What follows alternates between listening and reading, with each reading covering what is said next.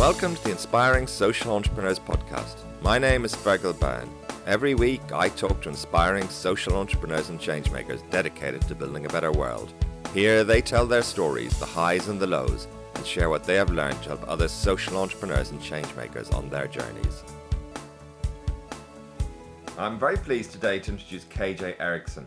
KJ is founder and CEO of Simbi, an innovative technology platform that allows users around the world to exchange or barter services. Users can do exchanges directly or in exchange for credits that can be spent in the Simbi network. Prior to Simbi, KJ spent 9 years as the founder and executive director of Forge, a non-profit that provides education, skills and training and entrepreneurial resources to more than 70,000 refugees in war-torn Africa. She's won many awards for her work, including the Skoll Scholarship for Social Entrepreneurship, the Do Something Award for Public Service, and the Stanford Haas Public Service Fellowship. PopTech has been catalyzing social impact for 2 decades via its renowned Fellows Program, incubated initiatives, thought-provoking salons and conferences. The PopTech 2017 conference takes place October 19th to 21st. You can book tickets now and find out more information at poptech.org. So welcome to the podcast, KJ. I'm very much looking forward to talking to you about the work that you're doing, your experience as a social entrepreneur, and your aspirations and plans for Simbi over the coming years. Thank you. Great to be here. So can you tell me a little bit about Simbi, what it's about? Of course, yeah. So Simbi is it's a network to exchange services without the need for anyone involved to have the dollars to afford what they're getting through our platform. We have 85,000 different services available. You can get anything from a ballroom dancing lesson to an SEO consultation to a logo designed for your business. And you do that by offering your talent or service into the network. So you can trade directly with people, or you can offer your service in exchange for credits that then you can spend on any of those 85,000 other services. Right. And why did you set this up? I mean, what's the problem, the underlying issue that this Simbi is looking to, help with? Yeah, so I mean, we are living in a time where the economy is changing rapidly and the nature of work is changing as jobs are increasingly automated, as there's more corporate wage pressure and people are really struggling to get by. They might be able to pay for rent and groceries, but they often then have very little left over to invest in themselves, in their children, in their health, in learning, in the things that make life feel abundant. But they often have time and skills and a willingness and a desire to help other people. And so we're really creating a parallel economic structure in which people can take advantage of that which they do have to offer, and in return receive some of these things that make life a little bit more worth living. Right. So great vision. And how long have you been doing this, and how many people are engaged and involved now with Simbi or use the platform? Yeah. So I've been at it for over 2 years, and the platform has been live to the public since January of 2016. So we're getting a little bit of a history under our belt now. There's, well over 100,000 people using it around the world, although we're mostly in America and increasingly Canada. But it's really borderless. As long as you can speak English, you can interact with and exchange value with people all over the planet. Right. Now, what's your background? Because you've already been worked as a social entrepreneur, as an engaged social activist, I guess. Can you talk a little bit about that, maybe, and how about Forge and the journey you've been on? Absolutely. Yeah. So I started as a social entrepreneur, although the term wasn't really around at that point. It was kind of just coming out. When I was 20, I was a sophomore at Stanford and had spent some time in a refugee camp in Botswana. And it was while I was there that I saw the ways in which the UN system was really poorly equipped to handle the unfortunate reality that refugees spend on average 9 years living in camps, and the UN really only has the money to pay for the humanitarian services, like getting them a roof over their heads or a tent over their heads, and some food. And I just saw this huge opportunity to work in refugee camps, providing basically the human and economic development services that the UN couldn't afford to provide. So I ended up starting an NGO, an organization called Forge. We built libraries, computer training centers, did microfinance and agricultural finance programs. We built schools and much more, basically trying to fill this gap so that while refugees were in limbo in this time in their lives, that they were still receiving the type of human development that would allow them to return to their home countries and be contributing citizens. So obviously I was very young when I started it. It was my first real job. By the time I was 22, I had 200 employees, and we were serving 70,000 refugees a year, and highly operational, but also, relatively dangerous environments. Made a ton of mistakes along the way, but was extremely inspired by how much could be accomplished, especially for underserved populations. And that was, I ran it for 10 years. That was my start of my journey as a social entrepreneur. Decided that I probably didn't want to do things that were dependent on philanthropic fundraising in the future. Moved on after a while. I took a break and started a yoga studio up in Northern California, where I'm from, just as a time to recover. And it was while I was running this yoga studio, not making very much money at all, but I stumbled my way into this underground local barter economy where other people who were, struggling to make ends meet would walk through the door of the studio and say, like, look, I really can't afford the $100 a month for a yoga membership, but I'm a chiropractor. Could I give you an adjustment in exchange for a membership? Or could I work behind the front desk a couple of, days a week in exchange for being able to take classes? And I started saying yes to those things, and soon enough was making more money or more value through these trades than I was clearing in profit on the studio.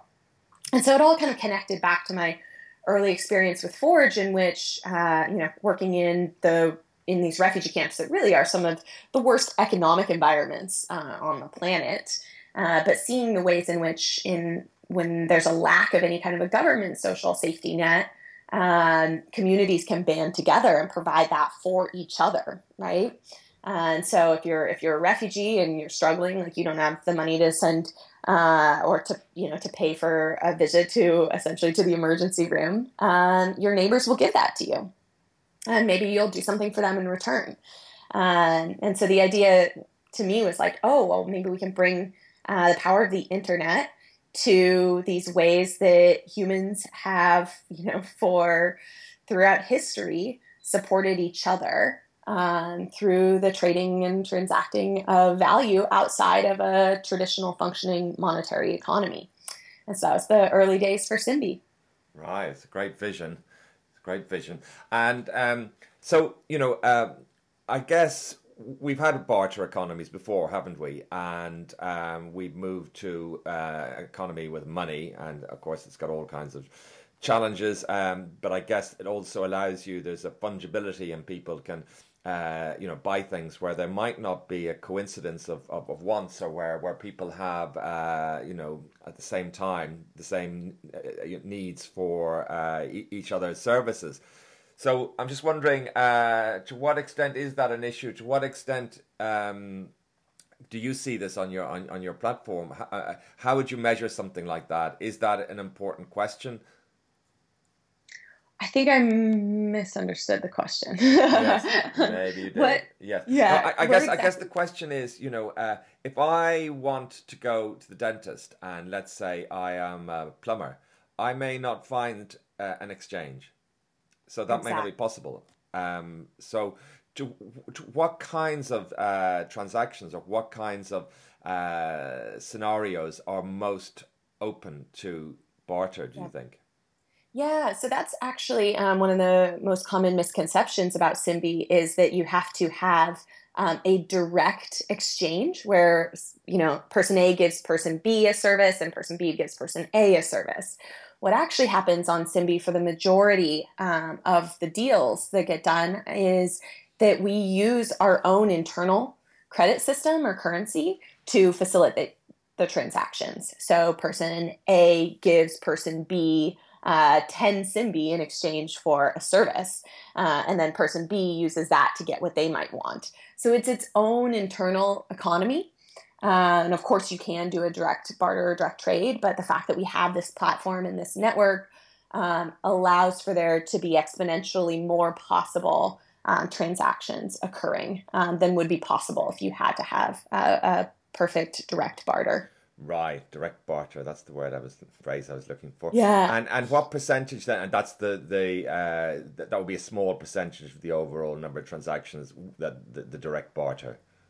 Correct, correct. It's less than 20%. Right, right, right. And tell me about setting the organization up, and how that was. You mentioned you worked as an NGO in it before. This is a slightly different world, I guess. Social entrepreneurship, and what's your funding model? And yeah, that would be a good place to start. Yeah, so I mean, we're much more of a social enterprise.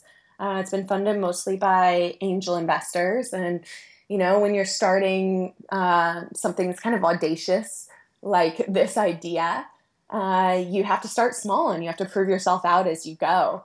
And so I started just by raising a little bit of money from mostly friends and family, people that I'd worked with before and that believed in me, and to build an original prototype. And then turn that into a little alpha test where, got 100 people on the platform and was able to prove out the ways in which all this new economic value was being created.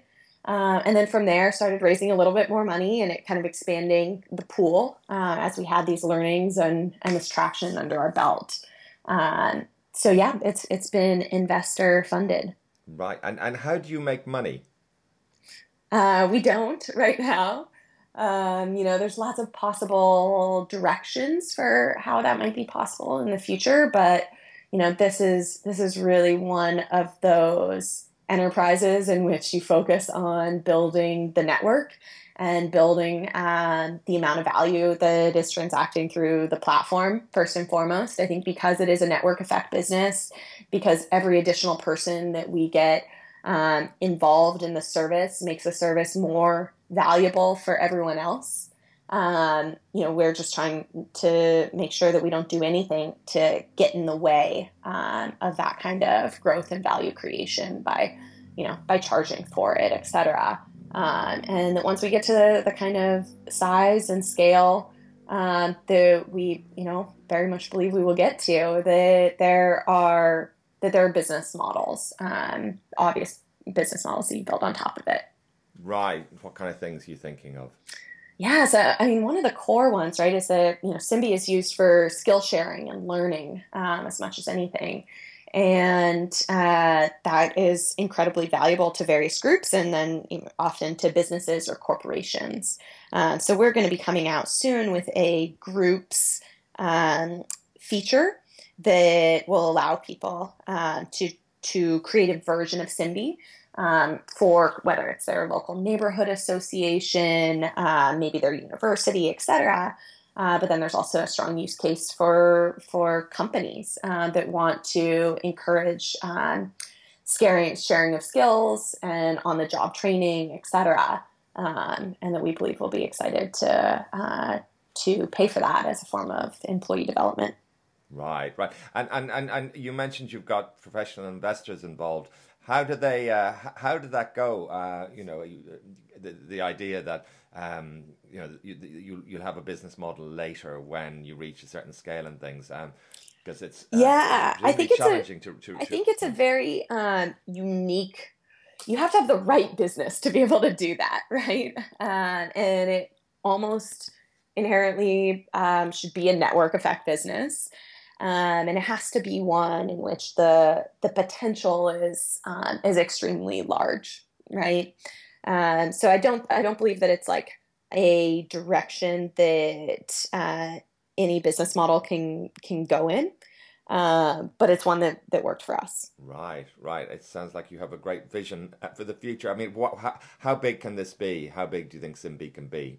Right. I mean, philosophically, right? It can be as big as the economy, right? As I said, the value of the network or the value of, say, of our credits, is inherently as valuable as how widely you can spend them, and to what level of quality and trust and the reliability of our ratings. So for each additional data point we get on a person who's part of the network, their quality, their reliability, and then of course for each additional service that's brought on, the whole network gets more valuable. So that there's not a built-in philosophical limit to the expansion potential. Yes, yes. I guess when you're thinking of the underlying issue, and you mentioned, some people that they've got the time, but they don't have the resources and so forth. Presumably, that's, I mean, not the dominant part of the economy. And to what extent are there? Do you find the kind of skills that are coming onto the platform represent skills which are less tradable or less more challenging to for example, if you are a corporate lawyer, there's going to be no shortage of people looking for your willing to pay for your skills, presumably, or you're a surgeon and so forth. But then there are whole other areas presumably where part of the challenge is that the people who are looking for what you've got are very widely distributed. So it's not that there's not necessarily a demand, but it may be Exactly. very fragmented. Exactly. Yeah, I mean, so I'd say we do both. We do services that are, very commonly traded in the traditional economy, whether those are blue collar, plumbing and mechanics, et cetera. But then we also, and probably even specialize in these services for which there's a lack of liquidity in the traditional economy, either because that it is hard to build a marketable business around it, the barriers to entry are high, et cetera. Um, I'm looking online right now and I see people who will plan your next road trip, for 5 Simbi. They'll do that. Or they'll give you an ecology and ecosystems tutor. That's just under my experiences section. We have all kinds of services that fall into the healing arts, that often there's a lack of liquidity in those markets, or other kinds of learning, whether that's like a ukulele class, or practicing a new language, etc.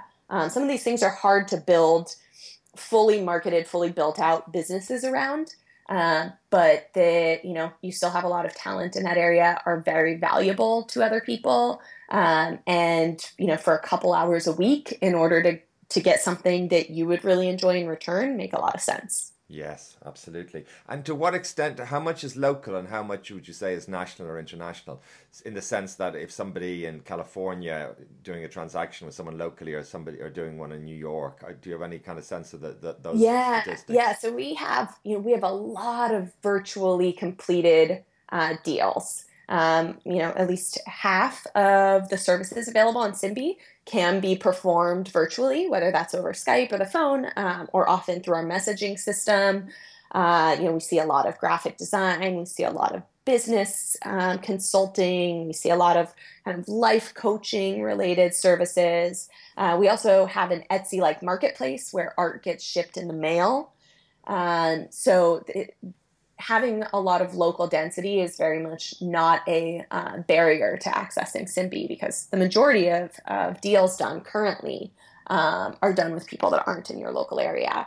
But we also have a local chapter program, where people can start basically a Simbi local chapter, start having local swap meets, etc., where they're really building this alternative economy in their hometowns.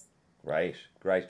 And how does the pricing work? Because I guess in many areas, you can pay different prices for things. You can have a pretty cheap lawyer, or you can have a top end lawyer. Is there a how does the pricing work on Simbi, and to Yeah. what extent can you measure? People might be not having the right price, so they might have a really good service, but they might be overpricing Exactly. and Yeah. underpricing I mean, indeed. the market determines the market clearing price, right? So we don't tell people what to price their services. It's entirely floating. We find, that if you overprice, you won't necessarily get perfect feedback to know whether it's that your service isn't desirable, whether, nobody's on here, or whether you just priced it too high. So people often come in and try to figure that out. Um, but it's a proper economy, and there's an invisible hand that determines these things. Right. Yes. Yes. And I guess quality matters as well. I mean, if somebody's charging more, if you get a Exactly. yeah, you want to feel confident that they are going to deliver a better service. How does that side of things work? Yeah, so I mean, we've put a bunch of energy into our ratings and review system. So every transaction has a rating and a review associated with it. People get rated on three different qualities: the actual quality of the service, the reliability of that person in delivering it and in their communication, and also their friendliness, because the kindness and the experience of interacting with someone on Simbi is a really core part of what we're building, and we believe that's a core part of the value that anyone gets out of any kind of interaction or transaction. So we provide an ability to rate on all of those metrics. Great. Great. Very interesting. So, can you tell me about some of the challenges organizationally building up Simbi? Yeah. What would you Well, say let are me some of the think. biggest challenges? I'm sure you could talk for a long time about all the challenges. Are there one or two things that you'd highlight that were really significant challenges? Yeah, so I mean, what I would say is that the biggest challenge that I faced was that this is a very unproven, obviously business model, but also idea and concept, right? And so when I first started talking to people about it, they'd be like, "Wow, that sounds really cool." And also impossible, right? Or some people who are a little bit more familiar would say, like, oh, I feel like there was a lot of people who've tried this and it's always failed. And then I'd push back on them and be like, who has tried it? Show me one good, high quality attempt. And I'll be like, oh, I think there was something in the 90s. And I'm like, so do you think that now is like the 90s, right? Like, Yeah. how much has changed? Could we be ready for this again? And so there was a degree to which, one of the early challenges was just getting people to believe that it was possible. And the way that I approached that was to not get very attached to whether most people believed that it was possible, to focus on the steps that I could take to prove out, as I said, like each small step of the way, that what I had seen, both in the refugee camps, but then particularly in running this yoga studio and seeing this underground activity, was real, and showing the ways that you can prove your thesis. Just starting at that like very first rung on the ladder and then building up from there. But I think it's very easy to get discouraged if you don't jump into like what is controllable for me right now. Rather than getting like into kind of debating the merits of an idea back and forth over and over again. You're right. So trying to get an understanding of what kind of evidence that would satisfy them, the people you're talking Exactly. to, what would show to them that that this was viable and this would work and so forth. Yes. Yeah, because you don't really need, I mean, for me, it's just been like, I don't really need anyone to, it's not that I don't need anyone to believe, but the number of people that I need to believe is very, very small, right? At first, it's like, um, I need somebody else who's willing to build this with me to believe to a certain extent. right? That it may be possible. I don't even need them to believe, like, I know that this is possible, just that it may be and it's worth trying. And Yes. then I need a few people that are willing to provide funding, um, not even necessarily them fully believing, but also believing that if it is possible, if she can crack this, then it's amazing, right? Then it's worth it. So Yes. I think just figuring out how you're going to strategically get over those humps to prove out your idea in like ever expanding concentric circles. Uh, Yes, yes. Was is there ever a worry in your mind that, you might get this to the scale where it works at a yoga studio or, three yoga studios size thing, but actually it's never going to get beyond a certain size? And it sounds from what you're saying that size and scale is a very important element in what you're doing. What, what put your mind at rest that you are going to get this to, the potential to get this to a really big scale? Yeah, I mean, so I think that one actually does go to economic theory for me, because the reason why I think I'm so attracted to building this company in the first place is the fact that it gets more viable every day. And so my fear, I don't have a ton of fear that the market is too small, uh, because I believe that it becomes, even though it might not appeal to the most mainstream right now, if we do it right, it can become increasingly mainstream over time as people can understand the value that's being provided by something that might be like more alternative and more niche at the beginning. So Yes. yeah, that part doesn't keep me up at night. And what about support along the way? How important has that been? I mean, you talked about your very rational step-by-step approach to, testing the idea and so forth. It is and you'll know this more than many, having spent that time working in the refugee camps and so forth. Being a social entrepreneur or working in these environments is relentless, and you are, get up tomorrow and it's another day, and you've got to keep going in quite challenging circumstances. So what Yep. kind of support have you had, and what's would you recommend to others to get the kind of support that's necessary to try new things and build projects that are different? Yeah, really important question. I mean, for me, it's been having a great team around me, and we've, now been a few years. We've added people to the team, which has been fantastic. But we've had a core team building this. Nick and Carlos and Artem, now for a couple of years, and I think that like just knowing that you are kind of going to battle every day with the same people is super important. But also, I've been a founder, CEO, entrepreneur for my entire career, and so I think that one the only way to do that and to still be breathing is to learn how to manage your own psychology. And so being able to kind of step back from those day to day kind of challenges or crises, and know how to keep yourself centered, keep yourself energized, um, is, I think, like the master skill of being an entrepreneur. A bit of yoga probably helps. Yeah, yoga totally helps. Meditation helps.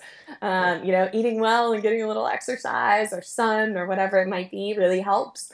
And encouraging that for your team, and for them to be taking care of themselves.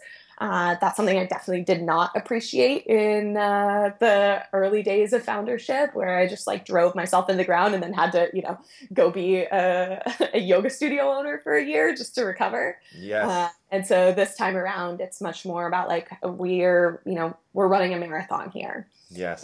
You're not Yes. going to like build a new economy from scratch overnight, right? Yes. Like Yes. this is going to be a long um, sojourn. Yes. Now, you talked about the funding side of things. Now, presumably working in an NGO, and you weren't looking for certainly equity investment and looking for angel investors and so forth. So you must have had to learn a lot to deal with this environment. Just wondering whether one or two insights into, what tips, what to do, and what you've learned about fundraising.